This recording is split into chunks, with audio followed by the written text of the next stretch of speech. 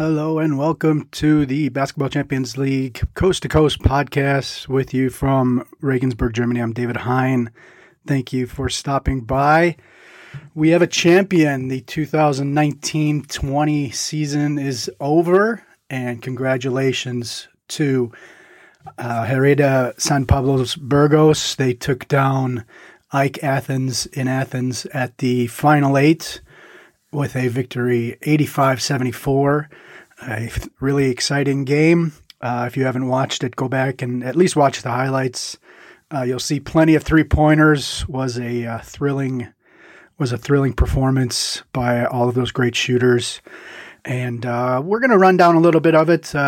What we're going to do today in our final show of the season is talk to Igor Curkovic of the BCL, who was live in Athens and was observing all of the fun action and taking it in and writing about it and talking to media members through WhatsApp and whatnot. We'll get to that in the interview with him.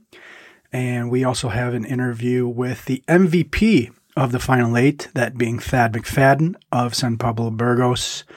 Was a huge piece of the championship run. So, but before we get to him, why don't we just let you know how you can follow us on all the media outlets. You can follow us on Twitter and Instagram, and that is at BasketballCL. You can like us on Facebook. Also subscribe to the YouTube channel, all the great content there. We have a mobile app, and you can contact us via email. Send it to info@championsleague.basketball. And also all the games are on livebasketball.tv. You can also catch the games later on the YouTube channel. So those are all the outlets to catch up with us. Follow us. The 2020-21 season is right around the corner. More on that a little bit later. And but before we go on to that, before we let Thad McFadden tell us about the championship run for Burgos, let's talk to Igor Curkovic of the BCL. So here's my chat with him. All right. So joining me on the podcast once again is Igor Curkovic, kind of fresh off a trip to Athens. Igor, thanks for coming back on. Yeah, it's a pleasure to be back on. The trip to Athens, it was a bit exhausting, but finally back home in Croatia, trying to get back to my routines, right? Yeah, that routine is going to be a lot shorter than a normal off-season, quote, off-season would be. We're going to wrap up the 2019-20 season with a bow and talk about the Final Eight with Igor, who was on site there in the bubble. And then we'll save the 2020-21 season preview for next week. But Igor, let's kind of just jump in.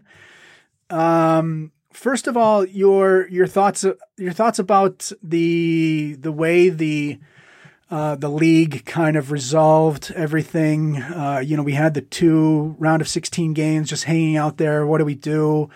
We couldn't really do a 2-leg, change it to 2-leg because obviously, every point is so critical, but we figure out how to do those. And then to change it to a Final Eight, obviously people know that format from the Copa del Rey.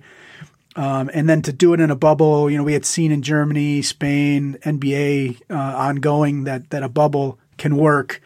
Maybe just your thoughts in general about how the league implemented the continuation and finish of the season before we get into the action and whatnot.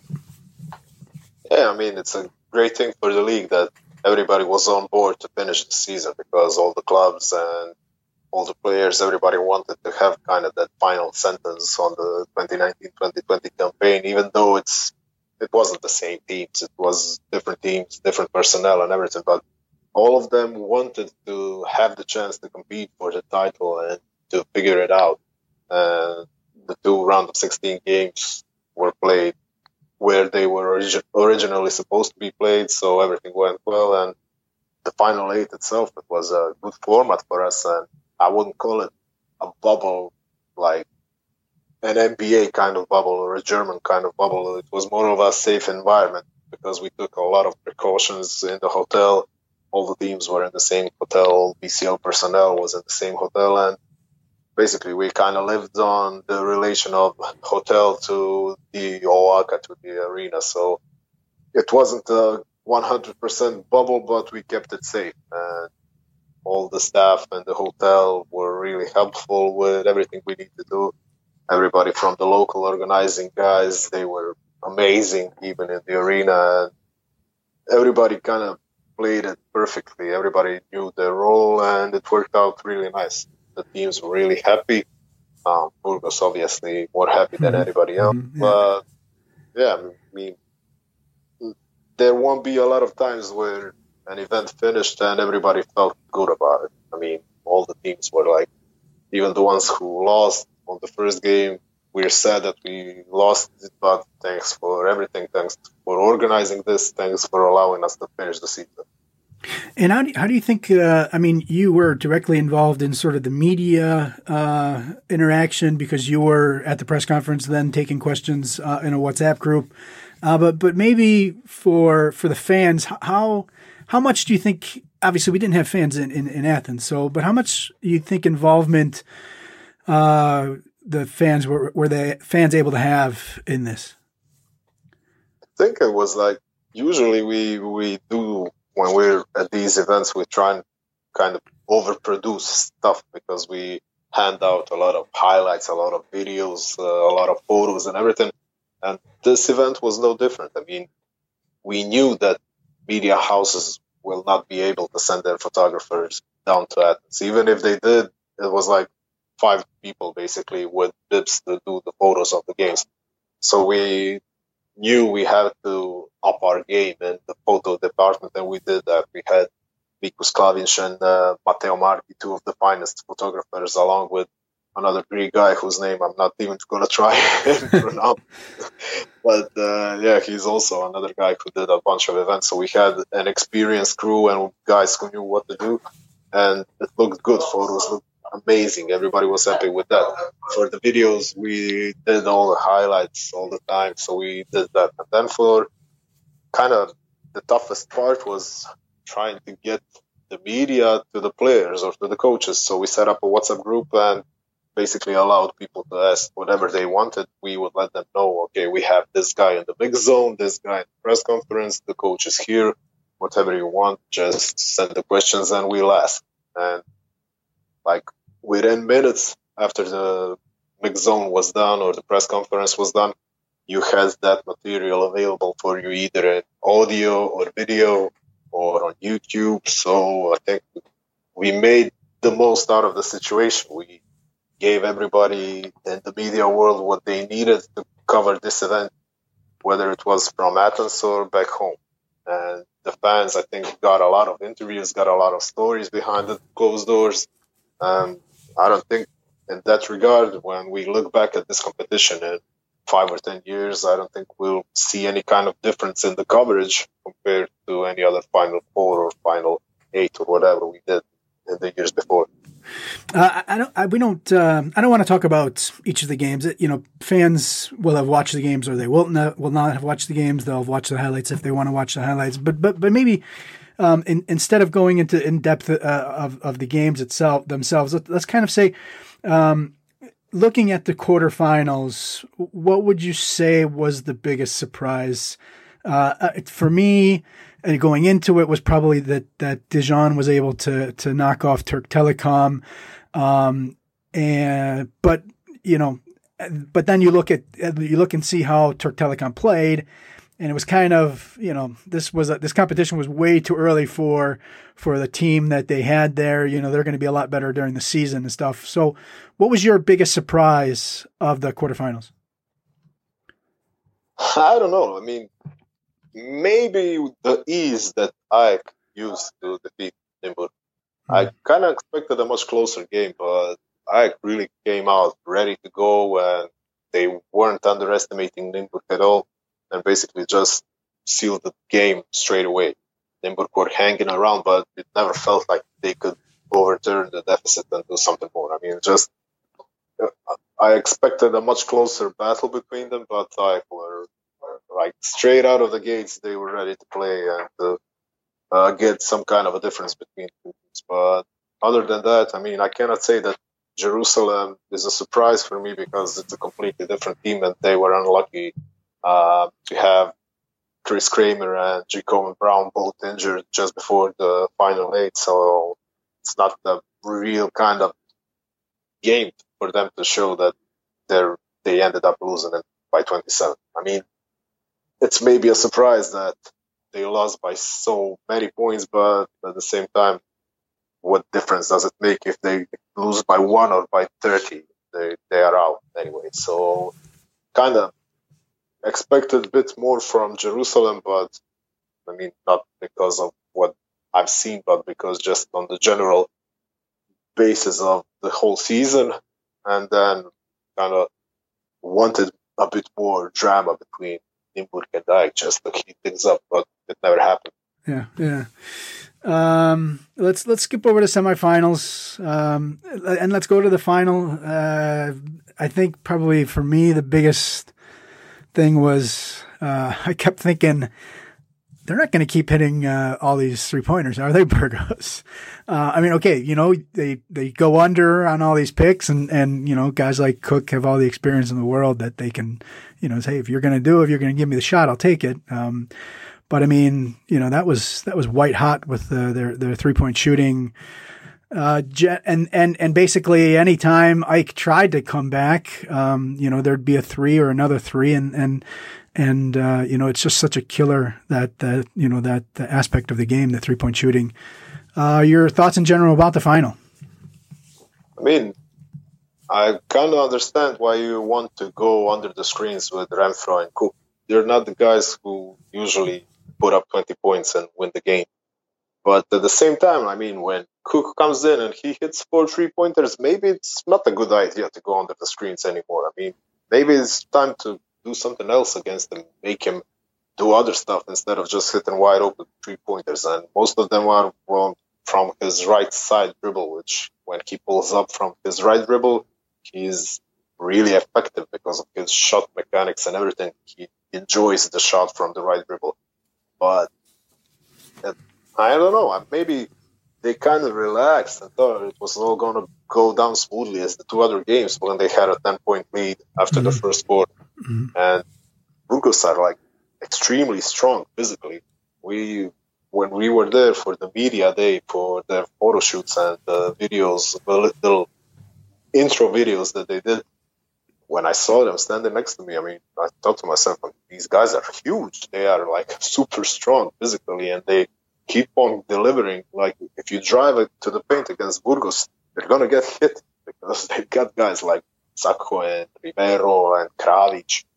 All these guys can stop you there. They're not afraid to get into you. And even from the outside, you had Renfro and Cook to pressure the ball, McFadden to be his usual kind of annoying in a good way when you try to play against him. Like he was active.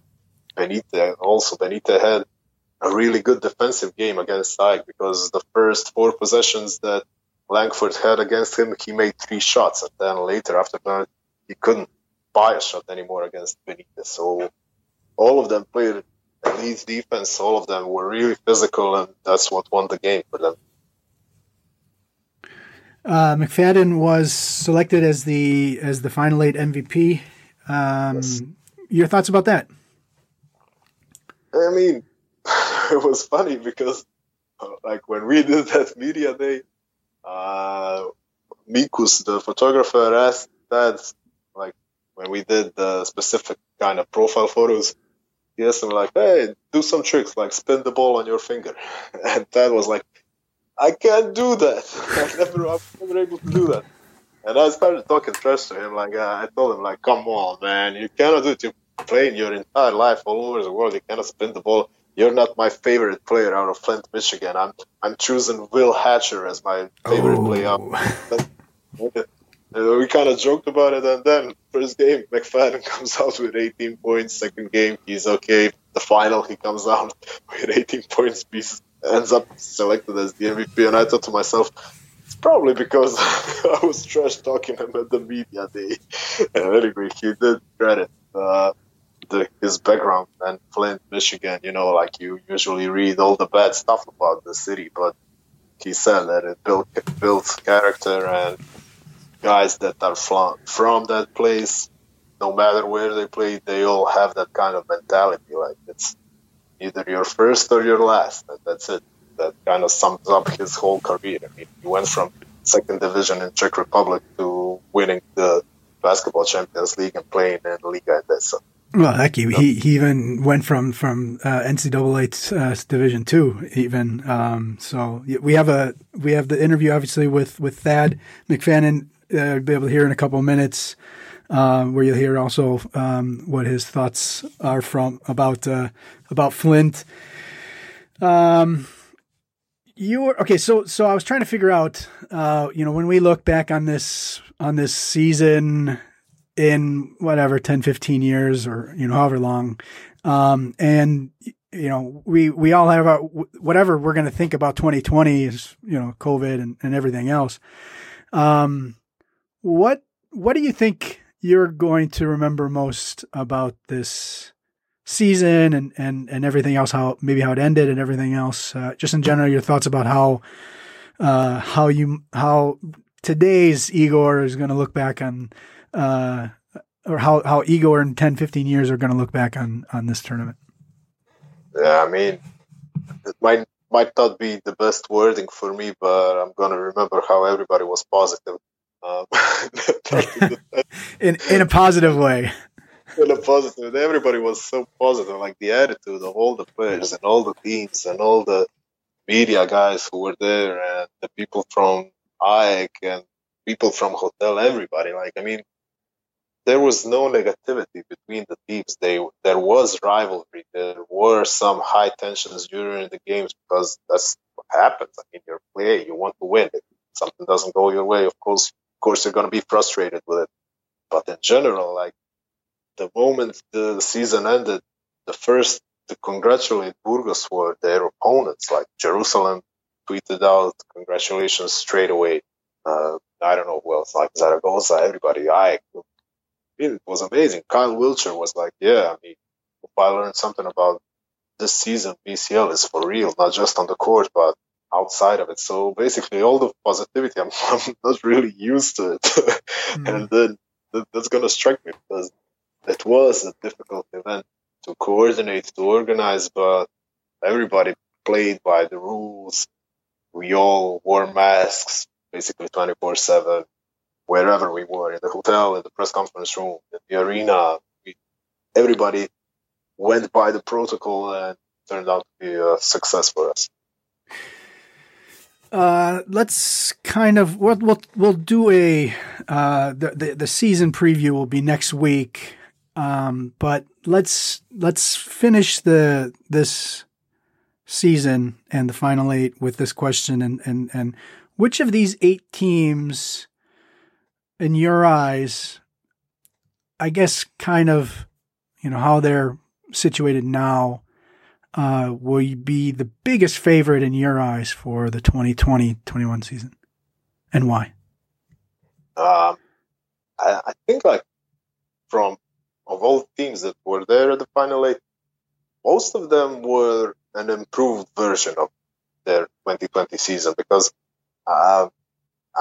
Jerusalem weren't because they lost Eldin, they had no Jacob Brown, but in the long run, they have some good new signings. They managed to keep Tayshaun Thomas and Suleiman Brahimov, which was big for them.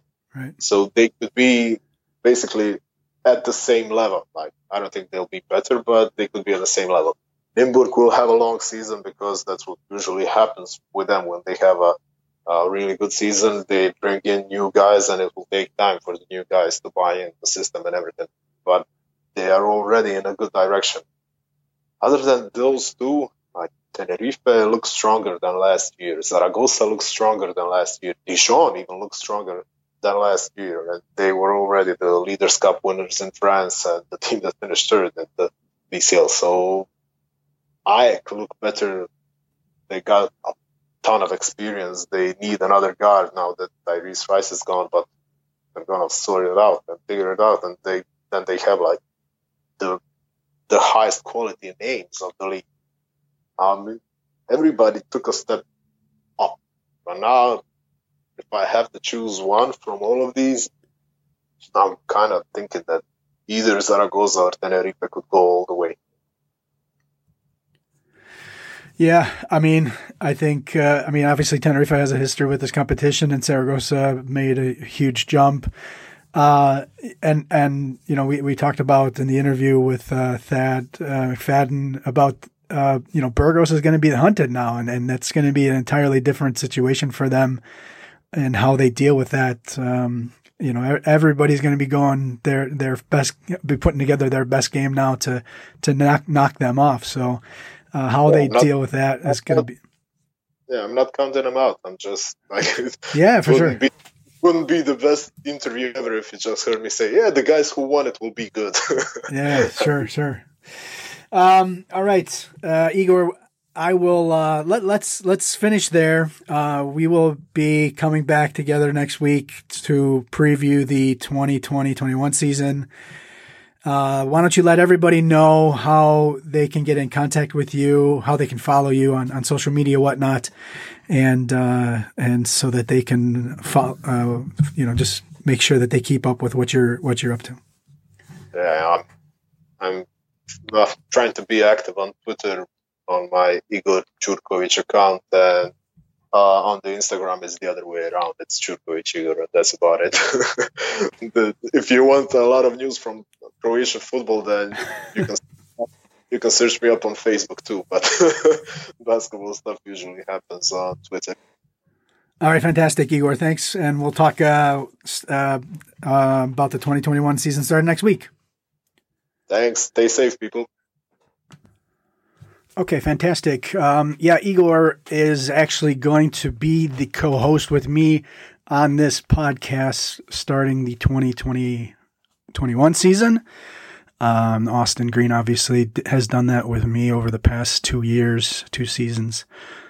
And so, but we're going to move on to have Igor as the other man in the two-man booth, if you will. Igor's always been fun to chat with, and so look forward to regularly hearing his take on all of the action. But like we said, that'll be more next week. We're going to jump into the 2020-21 season preview with that. As promised, as the other interview here, we wanted to every season we talk to the MVP of the final tournament, if you will, the Final Four, Final Eight this year. And so we didn't want to, we wanted to do the same this year. And so here is my chat with the MVP of the Final Eight from Hereda San Pablo Burgos, Thad McFadden. So enjoy that, and we'll catch you on the other side. All right, so on the show this week, we have Thad McFadden, the MVP and champion of the Basketball Champions League 2019-20 season. Thad, thanks for coming on. Thanks for having me. Appreciate it. So it's a couple days now since the dream really came true for you guys. I know the everyday life of the ACB has caught up with you really quick. But maybe what do you think of when I say Athens and the Final Eight? Oh man, amazing the feeling. Like I said, this was huge for a lot of players on the team. Career. We have players. Young player, but we have a really veteran team. So a lot of guys plan to play for a long time, but it's a couple guys where it's kind of winding down. So just to win this, it's not only big for us, but also the fans and the management. Like you said, like the team was built for an ACB 5 years ago, and to accomplish something like winning the Basketball Champions League in only 5 years is just amazing. So, of course, it's, big for the players, but, for the city and the management, it's really, really, special. Why don't we go into that right away? You were on this team the whole season, which probably seems like 10 years ago now. Maybe when you came there, you had been in Spain before, and had played against this club and in Burgos. What was your expectations going into the 2019 season, going to this club? What kind of attracted it to you? Well, like I said, the season before we played here. Unfortunately, we had lost here, but I remember just the fan base just being like so amazing, and the team was not doing like great, but the fans were still, very supportive, and it was still sold out. And I remember, talking to one of my teammates, and it was like, man, and they told me like this is like this every game. So that was definitely my first impression. And then, summer comes, and they signed Coach, and I played against Coach. I heard great things about Coach, and I just knew from what I heard, he was a competitor. He was a winner, and for Burgos to sign him, that just goes to show you that how serious they were about making that next step. So like when that had happened, and I talked to the coach and the management, and just seeing the expectations. And I was like, I want to be a part of that. That winning culture. So I mean, it was easy for me to sign. After hearing that, because I love winning, hate losing, of course. But to hear that, we're basically on the same page. We're trying to win. Now, okay, we're a new team, but we don't care. So that was big for me for signing for Burgos. Yeah, I mean, and that's something that some, like I said, this season has been so long, it's hard to even remember, but this is actually the first season that this club has ever played internationally. And you guys weren't even in the regular season yet. You had to go through BC Kiev, who, they had a really respected head coach in Einar Bagatskis, and, a couple of, pretty solid players there. You guys had a tough first leg, and, really broke it open in the second leg. Like I said, seemingly, hopefully I don't say this too often, but seemingly ages ago, what was your this team's sort of mind frame, going into this first season in the BCL? Yeah, seriously, the team mindset was, of course, make the Copa, make the playoffs in Basketball Champions League, and see where we go from there. The expectation was a lot higher than the years before. So, they were, it was not like the years before where, we just want to compete, be a team to compete. Last year was like, okay, let's do it, just obviously for the signing of the coach, and the type of players they brought in as well. So, our goals last year was the, Kings Cup, playoffs in all three competitions. And, we were able to, accomplish that. So, that was a big accomplishment. For the team, and now the expectations is bigger this year. So yeah, that's our expectation were for the 2019-20 season. And when did you guys think that because you in your group you also had Hapoel Jerusalem and also had Ike.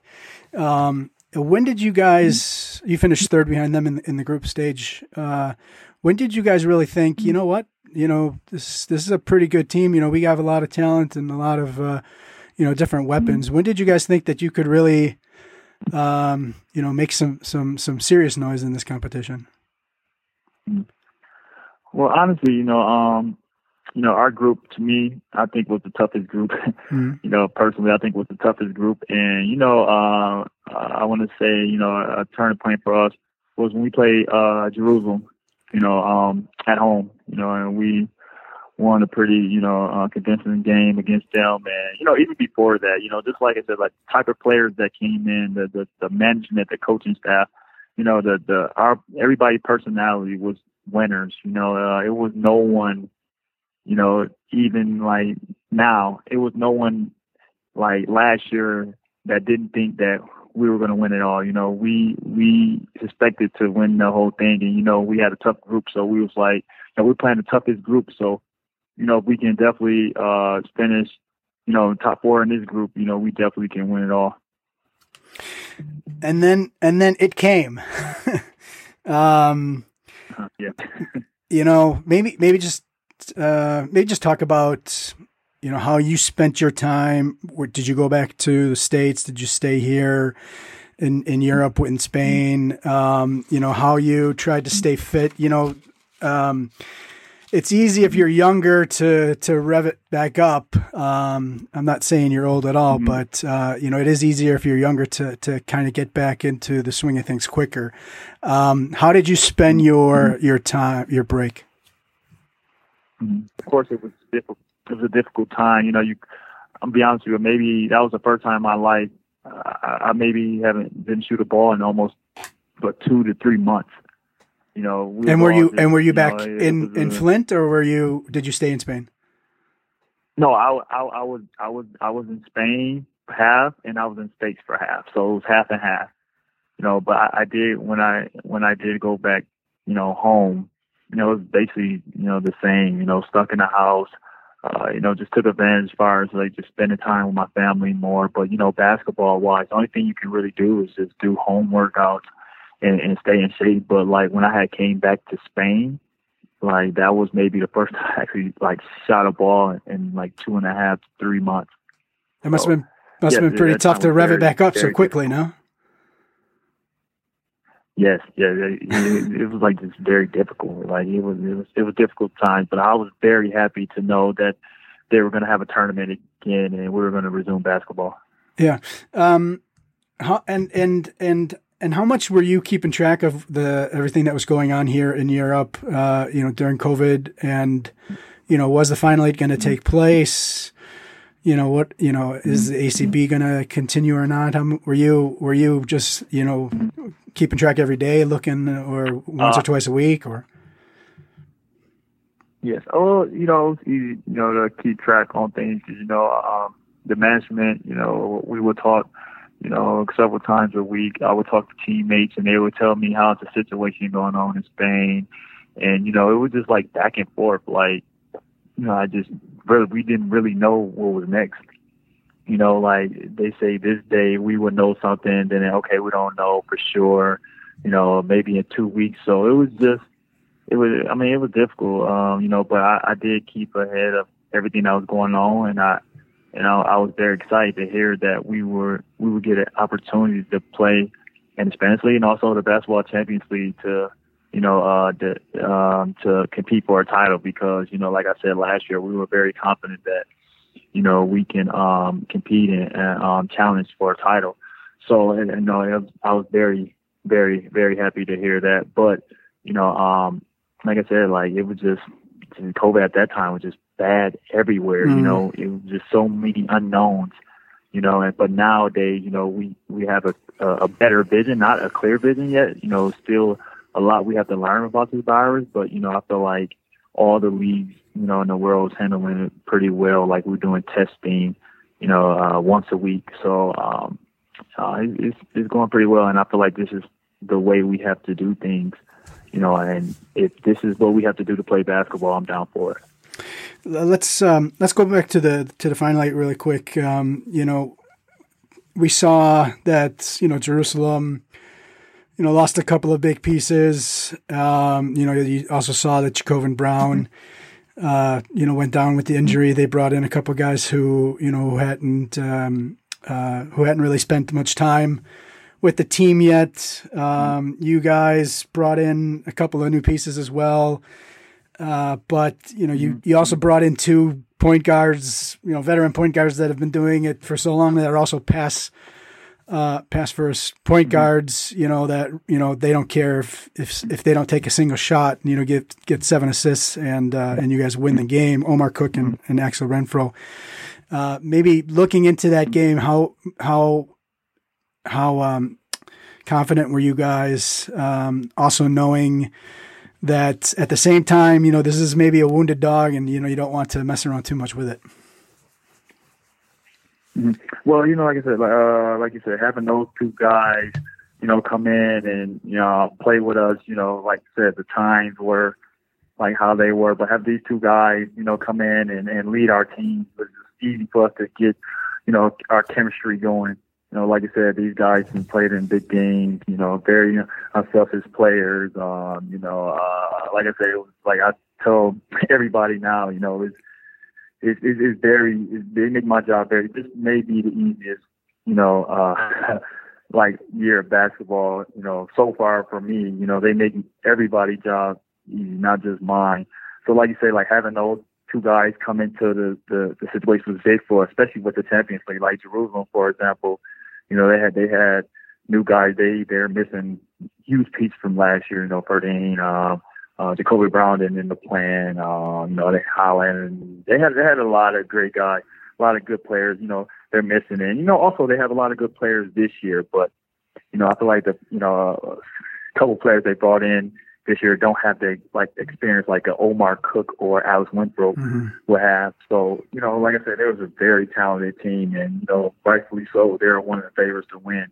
And with the roster they had, they most definitely could do that. But like I said, like chemistry was huge, and us having those two, especially leading the team at the point guard position, was huge for us. And I feel like that was one of the big reasons to why we ended up winning it. And we played really good basketball in that bubble. Every game, we played really good, and you have to give a lot of credit to the point guards of the team. Like you said, I think Omar maybe combined took 5 shots in 2 games in the final. He has a breakout 5 threes, 15, and same with Alex. A couple games he take a couple shots and then he have a breakout game. So having those two was huge for us. Let's skip over the semifinals and go straight to the final. Were you thinking at all? So I'll do it this way. I kept thinking they're not going to hit another 3, are they? They're not going to hit another 3, are they? I mean, you guys worked, to get decent shots. You guys were going under. You take your shot. But did you ever start thinking, man, we can't miss it all? Or what was that like watching? Yourself as well, but everybody really just hitting 1 3 after the next, after the next, after the next. Mm-hmm. I think it's just the confidence that the coach installs in the team. He has utmost confidence in everyone, to make a play and be confident. And then, like you say, like just the veterans that we have on the team. Maybe we have more people over 30 than under. On the team, but like Omar, the last game, he had 5 big threes. I don't think none of us were surprised because we see it every day. He, like you said, he's a big game player. Alex is a big game player. They went under on him as well, and he hit a couple of threes. So we're definitely not surprised. We're definitely not surprised. So when you play good basketball, you get rewarded. So, we knew that if we play the game the right way, trusting each other, share the ball, like I said, we have a lot of players that can score over 20. So, it's rare for everybody to not, be on, and thank God that in this tournament we had a lot of guys clicking. So, just credit to the coaches and just to start confidence in everyone just to be them and do your job. A lot. We just talked about Omar Cook and Alex Renfro, being two of the guys that came in. There were others that came in, but there were also other guys that were on the team during the pre-COVID, and were actually also at the final 8 for other teams. Guys like Earl Clark, Takoto, Fittipaldi, Huskic, Lima, and Curkovic. How much were you guys also winning for those guys that got you to that point as well? Like you said, like I talked to Lima, recently. I talked to Earl as well, and I talked to all those guys, and I wish we can give those guys a medal as well because they deserve it just as much as anybody. Like I said, they started it, for us, and if it wasn't for them, we would not be where we're at today. So you always, always have to give credit for them. So it's just not our championship; it's their championship too. But yeah, even last year with that roster we had last year, we felt like that we can win it all. So, like you say, unfortunately, the COVID, happened, it kind of, so we don't know, but, we would not be here if it weren't for them. It's not undeserved, so you don't have to think that way at all. Maybe even, let's call it, despite COVID and everything that's going on, also, things are not going great right now in many parts of Spain. But what kind of celebrations were you able to have with the club's fans, and what were those like? And how nice was it for you to celebrate, if and how much you guys did with them? Mm-hmm. Oh, it was big. We definitely celebrated with them, from a distance. We walked around, we went to a tall building, standing up there, and celebrated with the fans. It kind of sucks because, like you say, like the fans is a huge reason to why Burgos is what Burgos is today. And, unfortunately, because of the COVID, you have to be safe. And I'm pretty sure there's a lot of fans that did not come out as well just because of this, so it was pretty safe.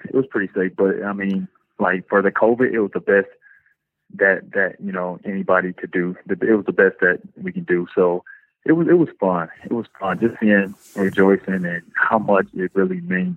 We even seen some fans crying, because it meant so much to them. So that was special. And unfortunately, we couldn't celebrate it like we wanted to with them. But, I feel like it was pretty good for the situation that's going on now. One of the things that's interesting, I've always kind of thought, it'd be nice to have you on, because I think you have a fascinating story. You look at really a basketball hotbed in Flint, and we'll go into that in a minute. But then you look at NCAA, actually junior college, and then NCAA 2, second division, Czech Republic, and then Cyprus, won championships in Cyprus, and then. You didn't even get to, let's say France, a short stint in Germany, but really with a lower level club. But, France until you were almost 30, and then started playing, Champions League, played in Macedonia, played for the basketball Champions League, really, top club, Tenerife. Also 2 stints in China.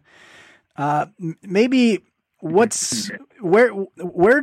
does this championship sort of fit in? I mean, okay, of course it's going to be, if not the top, but as far as the coronation of your journey, and what part of your journey would you say really kind of defined you most in let's say a certain way here to bring you then this step that got you to where you're at? Oh man, I can say every step of my journey, just starting, like you said, second division Czech Republic, just seeing, just observing the game of Europe, from there. And then, from Germany, learning, okay, things didn't go my way. And, but I learned a lot from that situation and how Europe, how the European game is. And then, going to Greece, Greece was a huge step for me. I played for PAOK, a well-respected team in Europe. We played in the Champions League, and I did pretty good in the Champions League, at that time. And I feel like that raised a couple of eyes or whatnot. But, I have to give credit to, Cyprus. Just winning 3 championships there. And like I was talking to someone, they said they said that, in this final, how would you go into this final? And I said I would go into it like I did, like in Cyprus. A championship game is a championship game. Of course, the Basketball Champions League is the biggest basketball accomplishment of my whole life. Of course that. But, playing for a championship, your feelings are going to be the same. It doesn't matter what type of competition is in. I felt like, playing in Cyprus actually got me ready for that moment for the Basketball Champions League final. So, man, I have to give big credit, for Cyprus and, also Greece. I went to Kenny. I was able to, raise eyes, and that would get me to the ACB. So, Cyprus and Greece was a huge step for me and played a huge part, in my career and where I am today. It's still, I feel like I can play, and I know I can play until I'm 40. So I still have a lot more years to go. But, these years were big for my career. You're from Flint, and Flint is known for, various reasons, good or bad, but they're also known for developing some amazing basketball talent. You look at Glenn Rice, the Flintstones, Charlie Bell, Mateen Cleaves, Morris Peterson, JaVale McGee, William Hatcher, who also played in the Champions League, Miles Bridges. I know I'm missing other guys. Maybe just talk about what it was like growing up in that area. Who were some of your role models growing up, and why do you think Flint has been able to create so many great basketball players? I think just the attitude in Flint. Like, of course, when you hear Flint, you hear about three things. Violence, water, and basketball. Okay. And I let you say that. That's the truth. That's the truth. You hear three things. So basketball is just like a skate. Like it's violence going on, but if it's, for example, a basketball event, no one would do anything violent because they don't want the city to shut down basketball. So that just goes to show you how big basketball is in Flint. And like growing up, just the mindset of the players, like just like to never give up is what definitely pushed a lot of us players. Like growing up, like I looked up to guys like, Mateen Cleaves, Morris Peterson, Charlie Bell, Kevin Tolbert was really good, William Hatcher, Jawan Cooley, he played in Romania. He was, it's funny with him because I feel like me and his career kind of like same in a way. He went to a NAIA, and went overseas from there and was MVP of the Romanian league a couple years and things like that. So, just looking at the type of guys like that, and we're all family. Like I talked to every single one of those guys after, winning this. That just goes to show how close we are, and everybody going for everybody. And now we have a new generation of players, Kyle Kuzma, Monte Morris,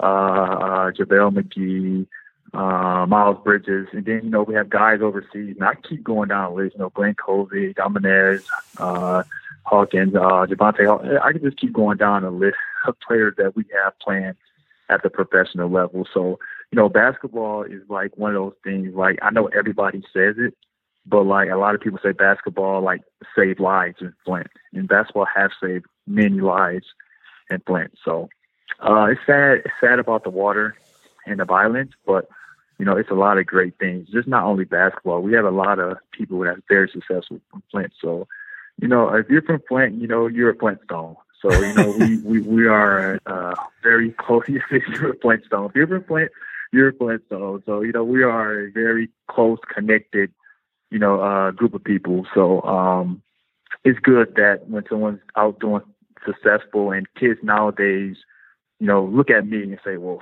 if Dad can do it, or if Miles Bridges or Monte Morris, Kyle Kuzma can do it, well, why can't I do it? So, you're just not playing for yourself, So, you want to represent your city in the right way.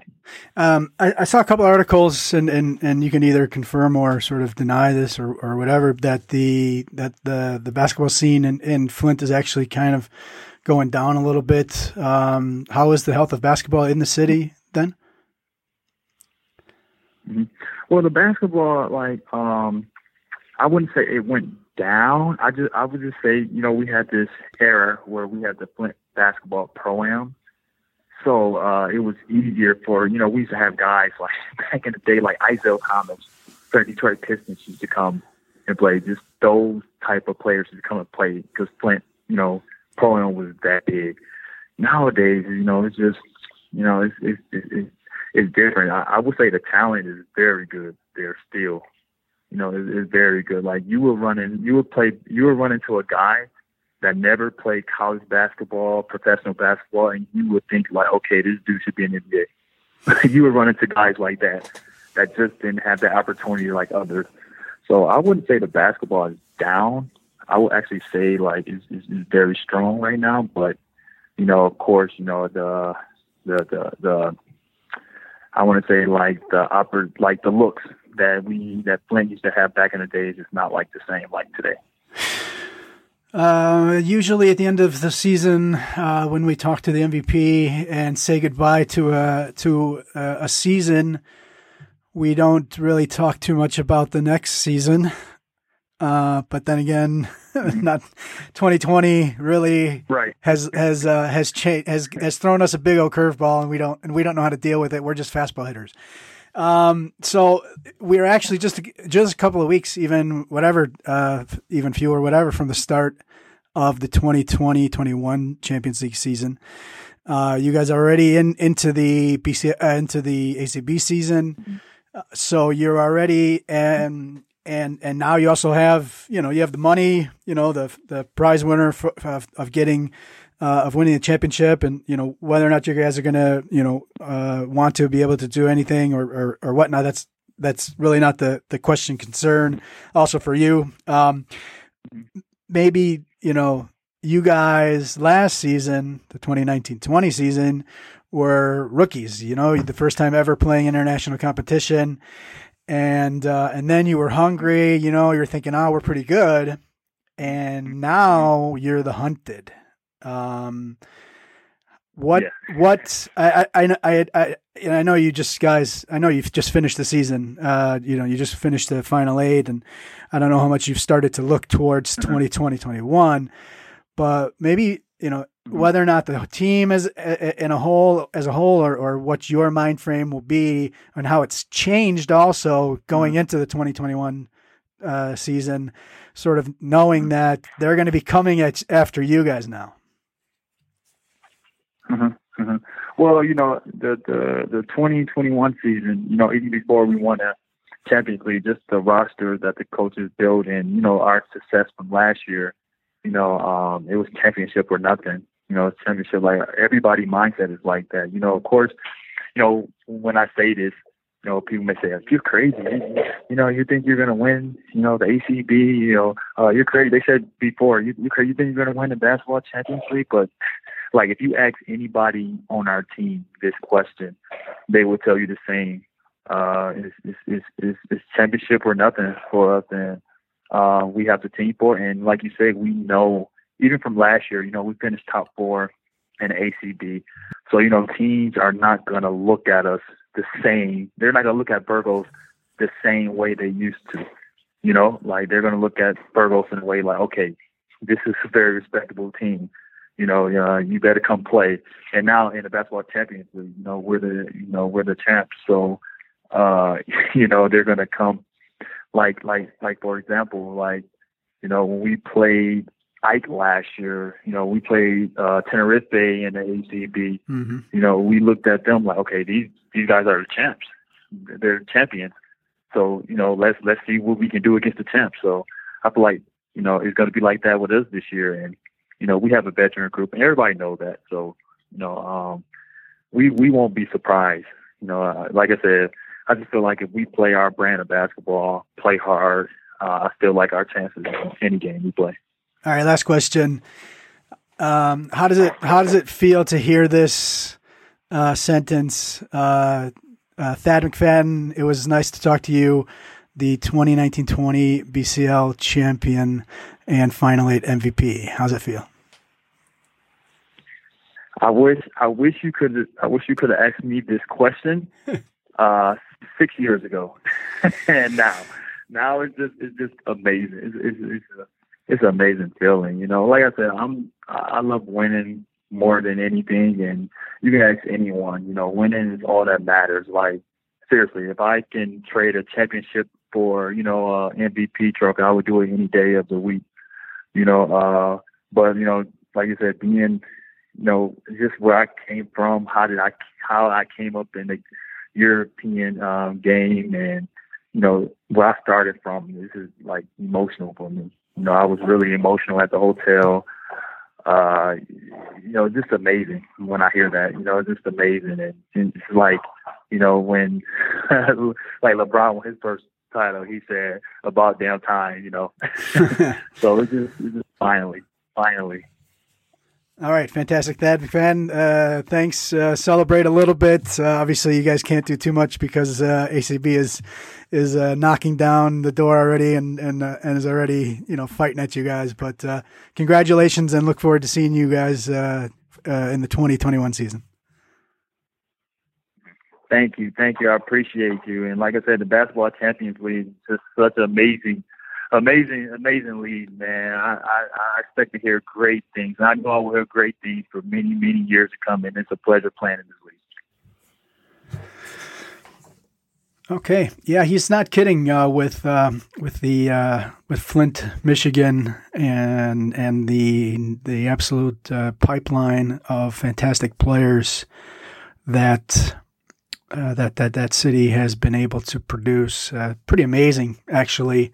And now they have a BCL champion with Thad McFadden, and he goes back there every summer. So it's he'll be a champion when he goes back. His career is one that I've been meaning to talk to and have him on the show a while, and just all of the things that he's done, and going through a season like this must be.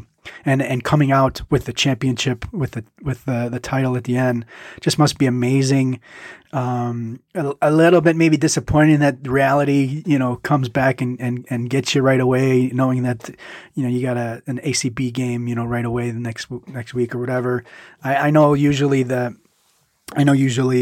the end of this tournament in May, you have the rest of the domestic league plus the playoffs, whatever. But, this league is then done, and, the 2020-21 season is starts in less than 2 weeks. And so there's really let's call it no rest for the weary, if you will. But for the BCL fans, hey, you got to be excited. You don't have to wait long. You saw an absolute highlight to kind of kick off the new season, if you will. You see kind of where 8 of the teams are. As Igor said, these 8 teams, most of them, really, got better, and so now, we don't have to wait long to see the other teams. And but again, we'll save that for next week. With that, I'm going to close this show. Just again, let you know how you can get in contact with us, how you can follow everything with the Basketball Champions League. Follow us on Twitter, Instagram. The handle is @BasketballCL. Go over to Facebook, like us there, enjoy all the content there. You can, please subscribe to the YouTube channel and check out all the highlights, all the full games, amazing performances, classic games. The mobile app, go check that out. info@championsleague.basketball. info@championsleague.basketball is the email address that you can contact us. All the games are on livebasketball.tv. And of course, the website is the 3Ws.championsleague.basketball. So for the entire crew of the 2019-20 season, including Austin, who obviously went through this whole thing until the Corona break. Thank you, Austin, for the great ride over the nearly 2 seasons. It's been fantastic. And to everyone on the Basketball Champions League team, thank you for allowing me, and I think I speak for Austin as well, letting us do this. And we're going to start looking at the 2020-21 season next week. So we'll talk to you then.